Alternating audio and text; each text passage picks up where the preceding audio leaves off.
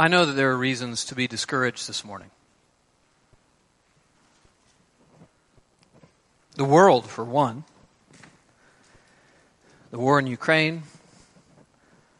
The war in the Middle East. Geopolitically, the world is seemingly increasingly unstable. Our own country, for another. Bitter politics. Looming government shutdowns. Republicans can't even elect a Speaker of the House. And then there's our own lives. Some of you came here today with burdens. Maybe you're lonely, anxious, fearful, tired, heavy, conflicted. I know there are reasons to be discouraged and troubled this morning, which is why the message of this text is so good.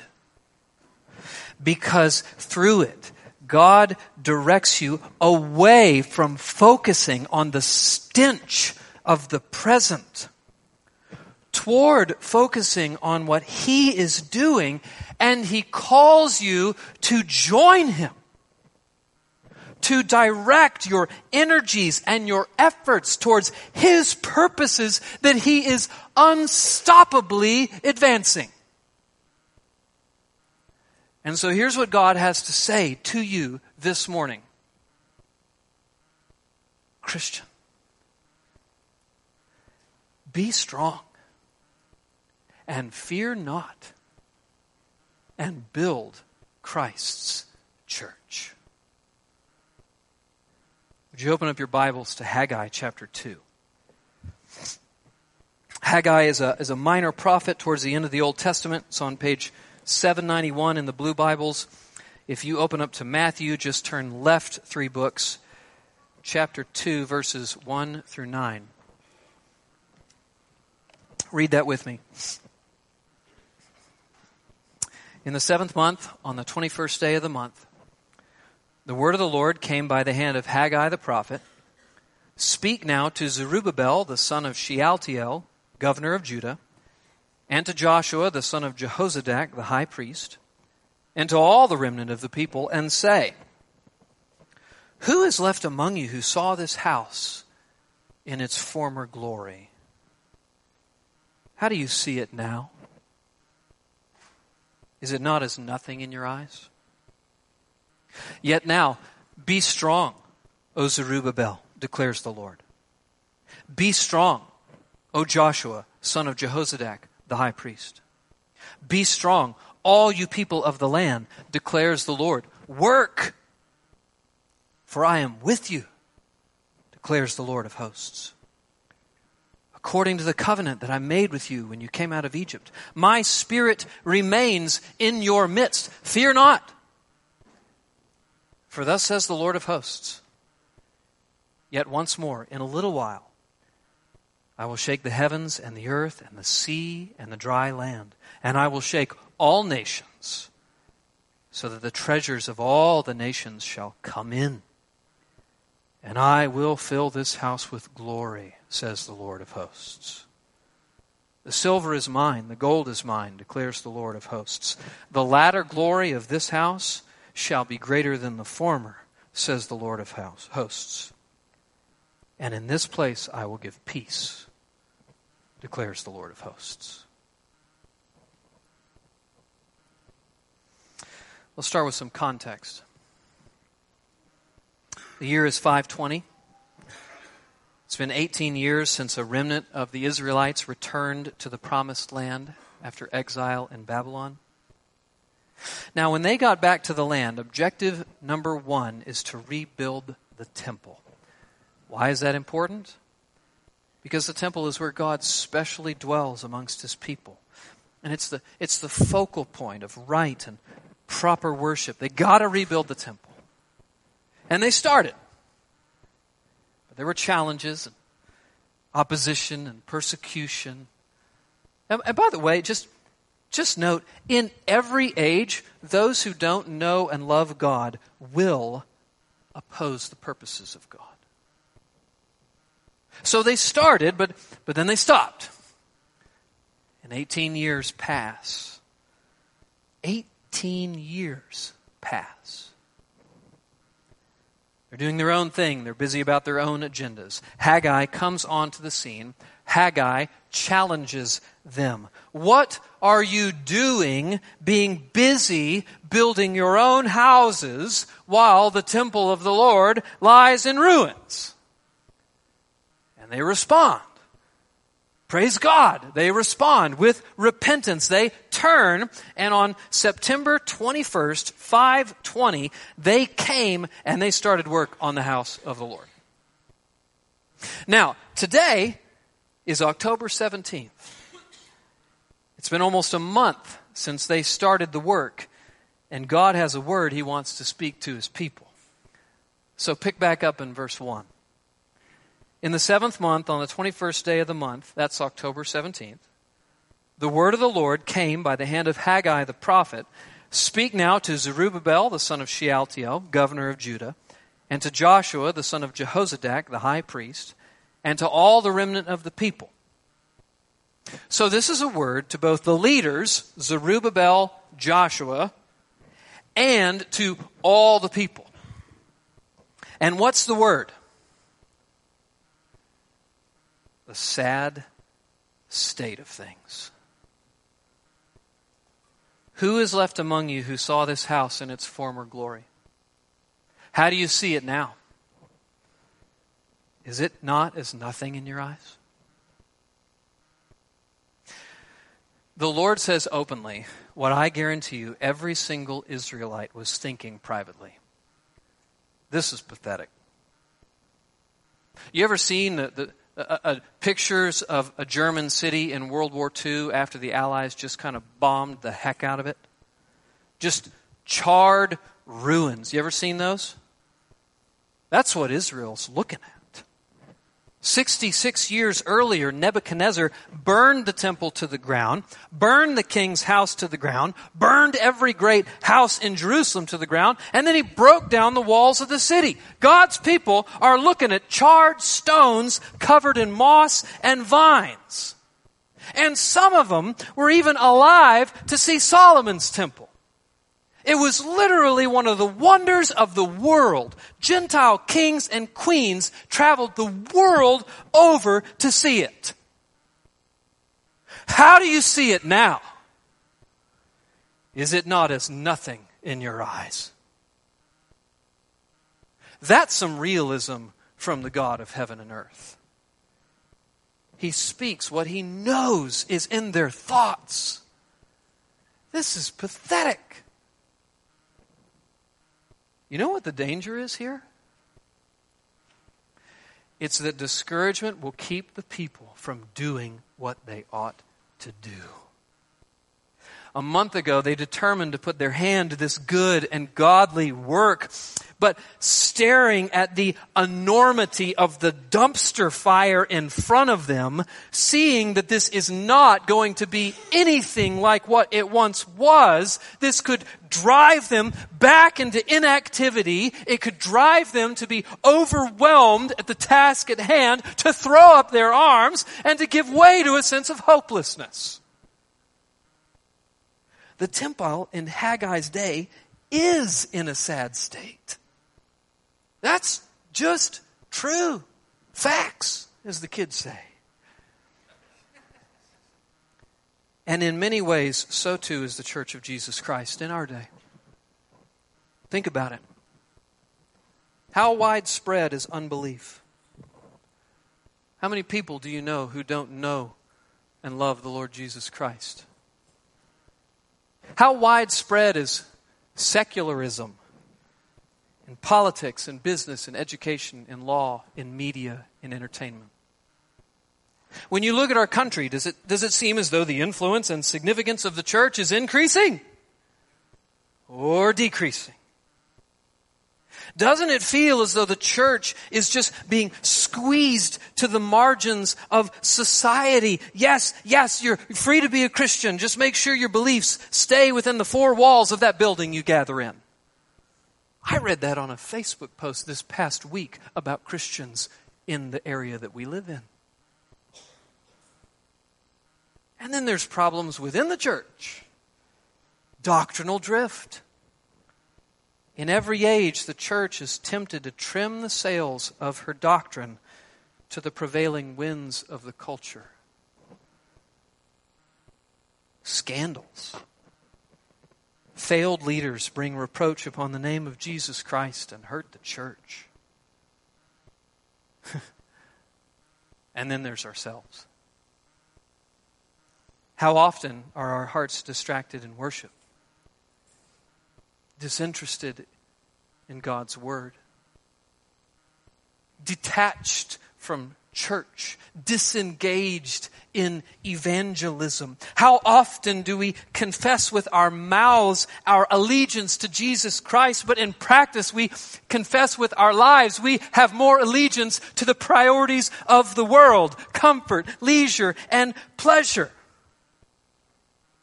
Honestly, brothers and sisters, there is a lot to be discouraged about. There really is. In Haggai's day and in ours. And the danger is that you might look upon the enormity of the dumpster fire and lose heart. Have you lost heart this morning? Have you stopped praying for the loved one who doesn't know Christ? Have you stopped working on the relationship that's hard?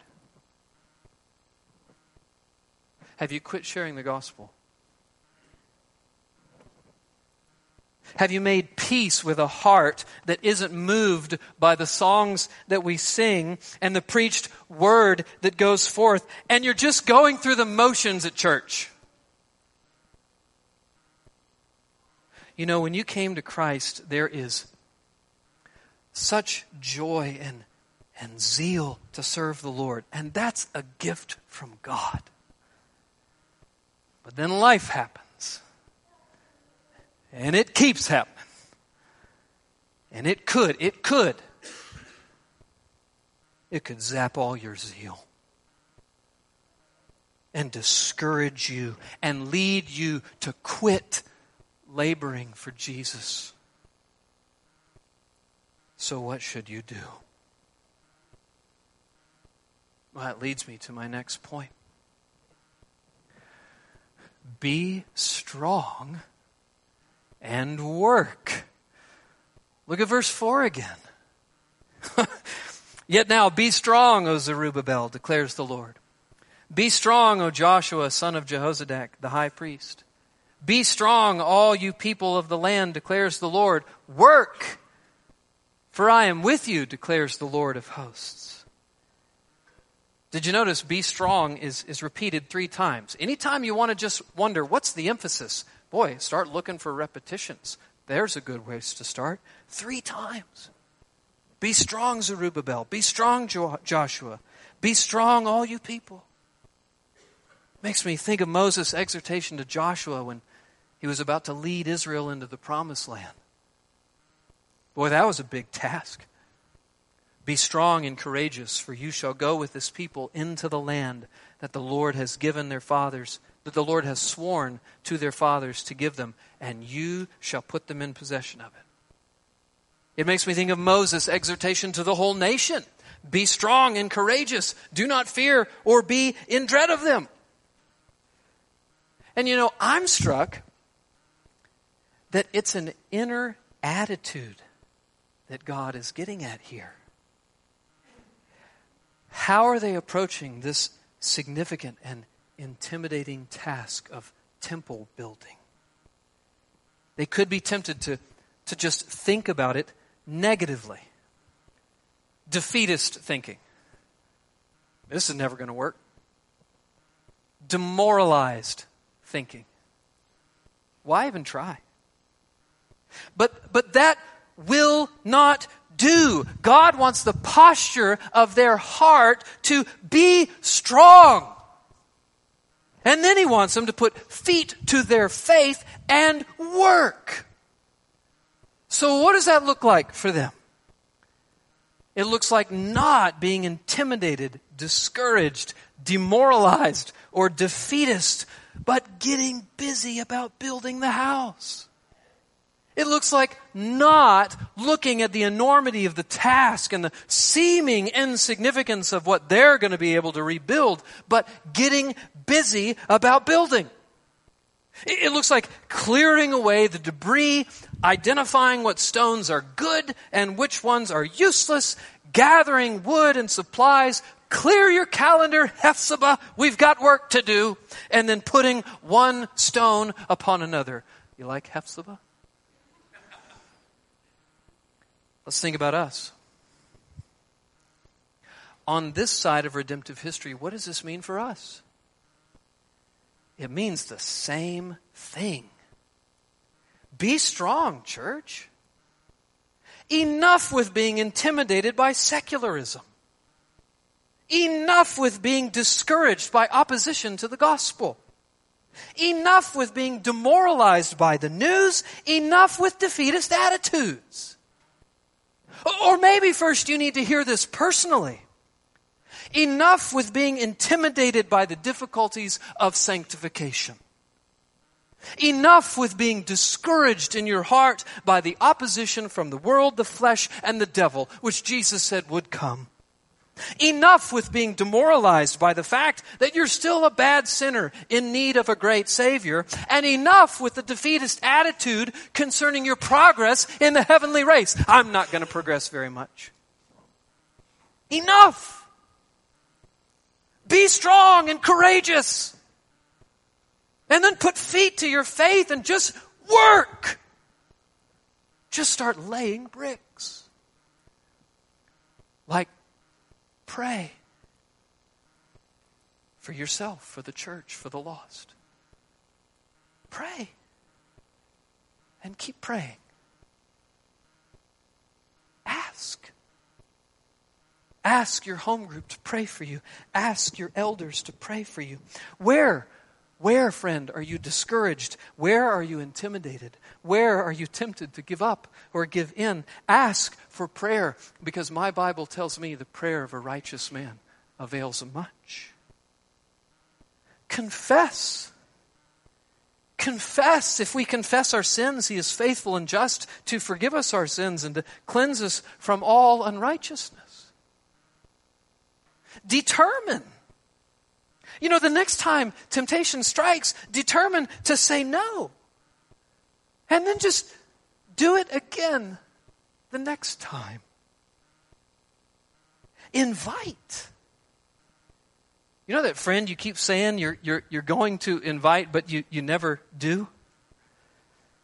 Just invite them. You want to come to church with me on Sunday? Brothers and sisters, you must learn to not be stopped by difficulties, but to persevere. Be strong and work. And let us not grow weary in well-doing, for in due season we will reap if we do not give up. Galatians 6:9. Now, let me just ask. Is this just the equivalent of a coach telling his team to get out there and get after it, boys, even if they know the other team is going to absolutely slaughter them? In other words, is this just positive, motivating self-talk in the face of challenges? No. Oh no, there are reasons to be strong and there are reasons to work. And I want you to pick back up in verse 4 and we're going to read through verse 5. Yet now be strong, O Zerubbabel, declares the Lord. Be strong, O Joshua, son of Jehozadak, the high priest. Be strong, all you people of the land, declares the Lord. Work, for I am with you, declares the Lord of hosts. According to the covenant I made with you when you came out of Egypt. my Spirit remains in your midst. Fear not. Why should they be strong and work? Why should they not be intimidated by the size of the task at hand? Why should they not be discouraged with the seeming insignificance of what they think they're going to be able to accomplish? Because God is with them. Work, for I am with you, declares the Lord of hosts.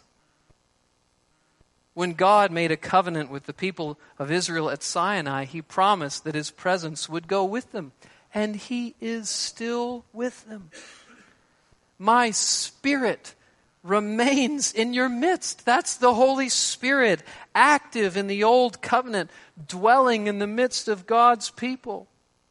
And we know from our recent study on the Trinity that the Spirit of God is God Himself. And so for the people of Israel to have the Spirit of God in their midst is to have God Himself in their midst. God, who made a mockery of Pharaoh and the Egyptian gods. God, who led Israel through the Red Sea and caused the waters on either side to stand up on a heap as they walked through.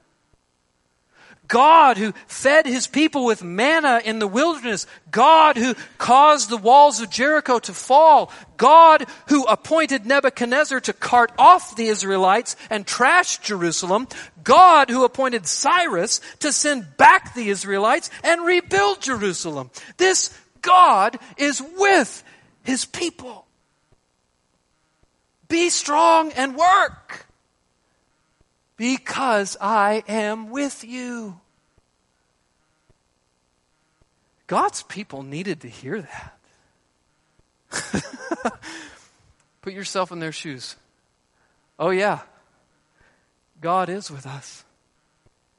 Is anything too hard for the Lord? Well, no. I guess I should get to work then. Because if this God is with me and this God wants this temple rebuilt, then God will surely make it happen. And what I need to stop doing is looking around, and I need to start just getting busy. And church, you need to hear this too. All authority in heaven and on earth has been given to me, Jesus says. Go therefore and make disciples of all the nations, baptizing them in the name of the Father and the Son and the Holy Spirit, teaching them to observe all that I have commanded you. And behold, I am with you always, even to the end of the age. Oh yeah. God is with us in the building of His church. Is anything too hard for the Lord? Well, no. I guess I should get to work then. Because if this God is with us, and if this God wants His church to grow, then I guess this God will surely make it happen. And what I need to do is stop looking around and start getting busy. And I would say, brothers, sisters, that our responsibility in this matter is even greater than our Israelite forebears, because in the new covenant, we have the Spirit of God dwelling in each one of our hearts. Every single believer in Christ is indwelt by the same Spirit who caused the waters of the Red Sea to stand up on a heap. So why should you be strong and work? Because the Spirit that raised Jesus Christ from the dead is in you. And there's one more reason. And frankly, this is the most stupid, awesome, wonderful reason of all. Be strong and work, because Christ's church will be victorious. Turn your gaze over to verse 6. Verse 6.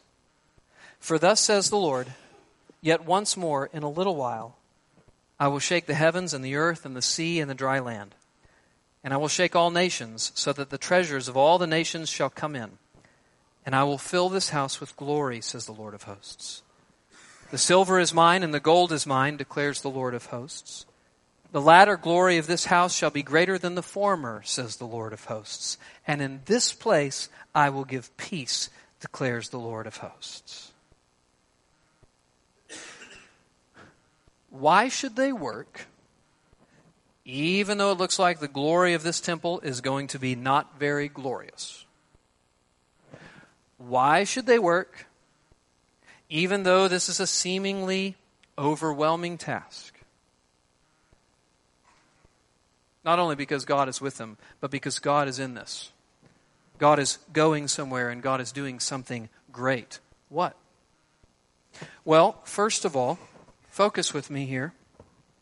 First of all, we have to remember a little bit about the past.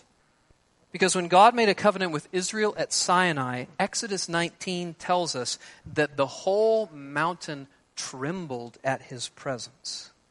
He shook the earth, it says. And Psalm 68 describes how this trembling reverberated through the centuries.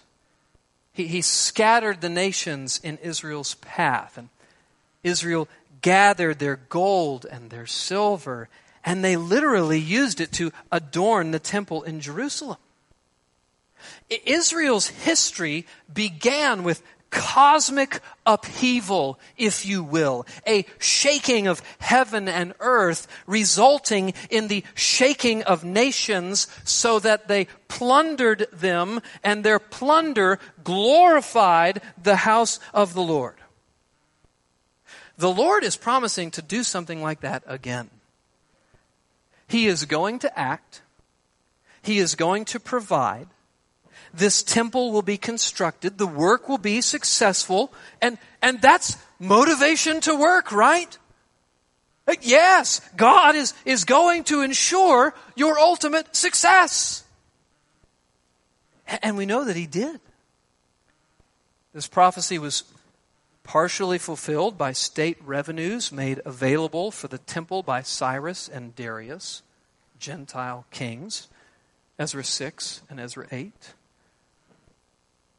There were also gifts sent by the Jews of the dispersion, Zechariah 10. But really, even just a quick read of this text makes you think, there's got to be more here. And there is. There is much more. Look back at verse 6. For thus says the Lord of hosts, yet once more, in a little while, I will shake the heavens and the earth and the sea and the dry land. Focus with me. This is an all-encompassing shakeup of the world order. The heavens and the earth, the sea and the dry land. That's everything. Nothing is not going to be shaken. And that's confirmed by what he says next. I will shake all nations. And what happens at that point? So that the treasures of all the nations shall come in. And I will fill this house with glory, says the Lord of hosts. So, in a coming day, the entire world order as we know it is going to be shaken up. And the riches of all of the nations are going to flow into the temple of God. And God will fill the temple with glory. This, of course, makes sense because everything ultimately belongs to God. That's why he says, the silver is mine and the gold is mine, declares the Lord of hosts. And then at this time, the Lord's glory will shine out from his temple like never before. That's why it says, the latter glory of this house will be greater than the former, says the Lord of hosts. And then what happens? There's finally peace. And in this place I will give peace, declares the Lord of hosts. So what does fulfillment of this look like? Turn to Hebrews chapter 12. Hebrews chapter 12. Hebrews is towards the end of the New Testament. If you get to James and 1st and 2nd Peter, then you've just gone a hair too far. Hebrews chapter 12. And I want you to pick up in verse 25. Hebrews 12, pick up in verse 25. This was our scripture reading for this morning. I want to read a portion of it again. Verse 25. See that you do not refuse him who is speaking, that's Jesus. For if they did not escape when they refused him who warned them on earth, much less will we escape if we reject him who warns from heaven. At that time his voice shook the earth. That's referring to Sinai. But now he has promised, yet once more I will shake not only the earth, but also the heavens. That's a direct quote from Haggai chapter 2, verse 6. And he's quoting it to refer to something yet future. What is it? Keep reading. Verse 27, this phrase, yet once more, indicates the removal of things that are shaken. That is, the things that have been made, in order that the things that cannot be shaken may remain. Therefore, let us be grateful for receiving a kingdom that cannot be shaken.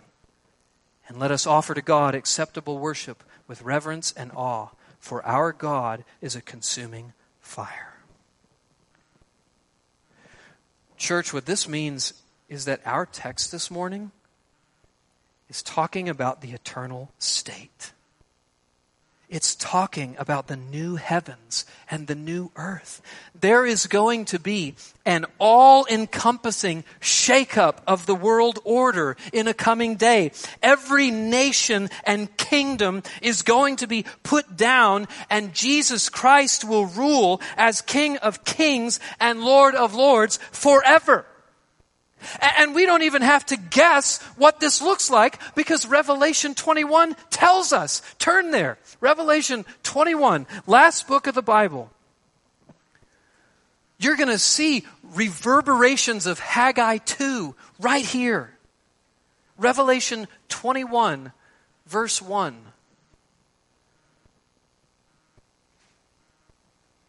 Then I saw a new heaven and a new earth, for the first heaven and first earth had passed away, and the sea was no more. So that great shaking, that's taken place. And I saw the holy city, New Jerusalem, coming down out of heaven from God, prepared as a bride adorned for her husband.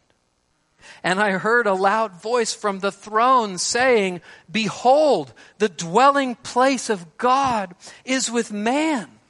He will dwell with them, and they will be his people. And God himself will be with them as their God.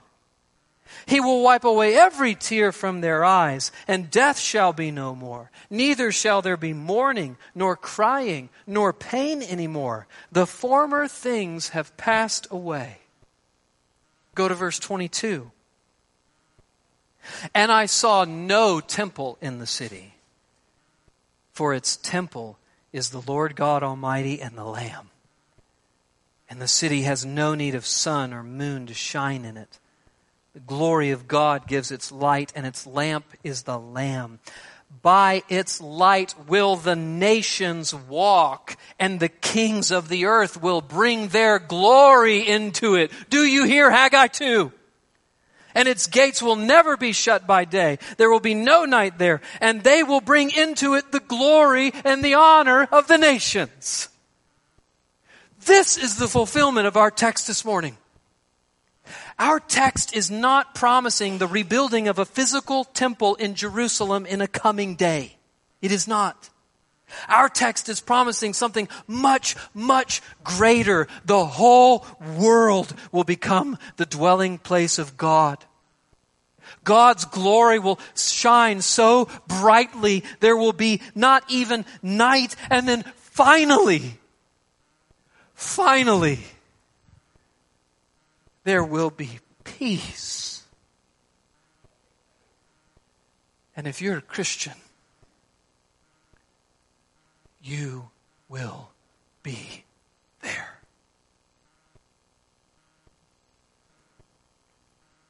Church, this is your future.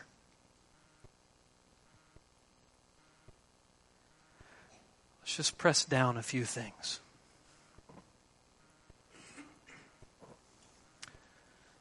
Could there be any greater incentive to laboring for Christ's church than this? Seriously. I know there are lots of reasons to be discouraged, both in regards to your own soul and in regards to the church at large. But holy smokes, church, do you see what I see?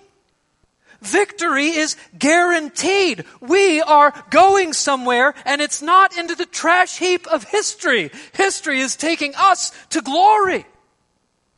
I know the church doesn't look like much right now. I know unbelief is rampant. I know opposition to the gospel is increasing. I know your battle with sin in your life is some days like, really?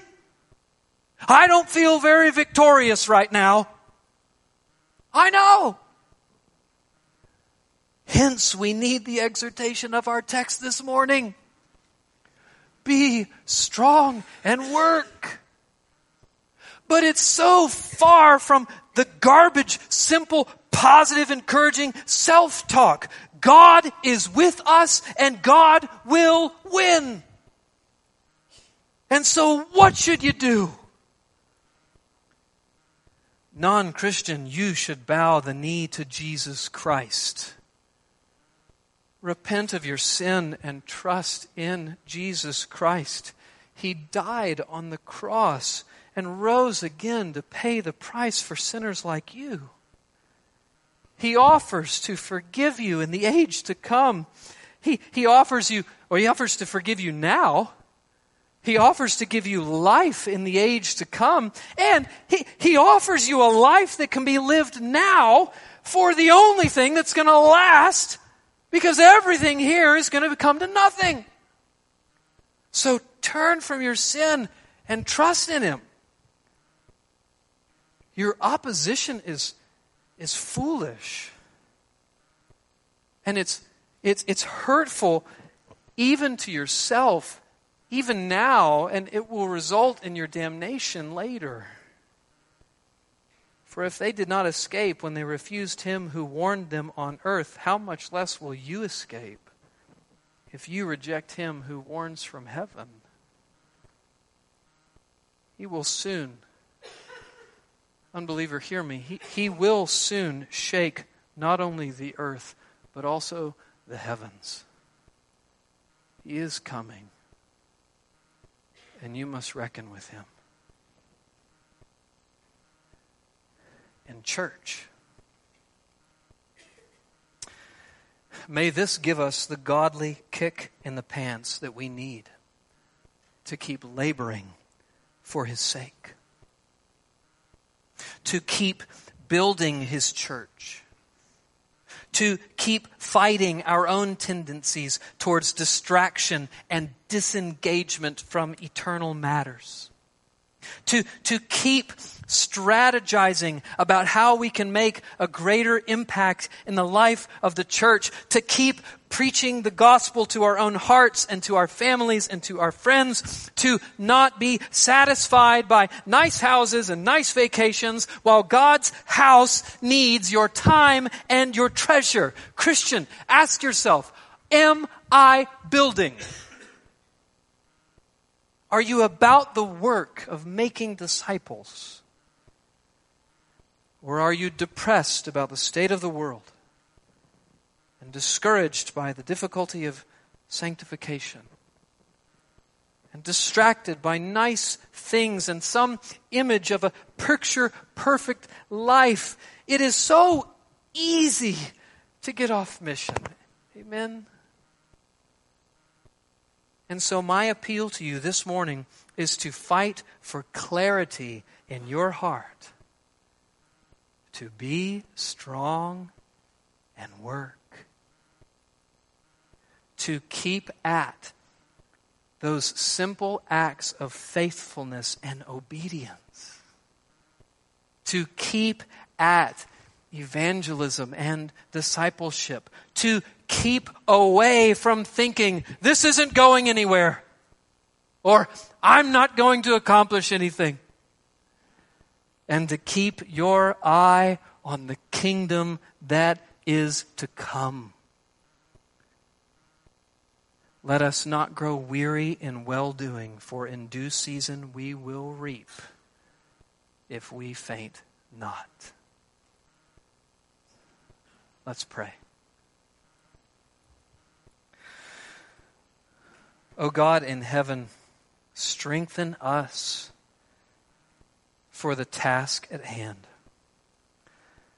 We are so often like Peter, and we step out in faith, and then we are overwhelmed by the sight of the waves, and then we freak out when you would have us to merely keep our eyes upon you, and you will work through us as we do our best.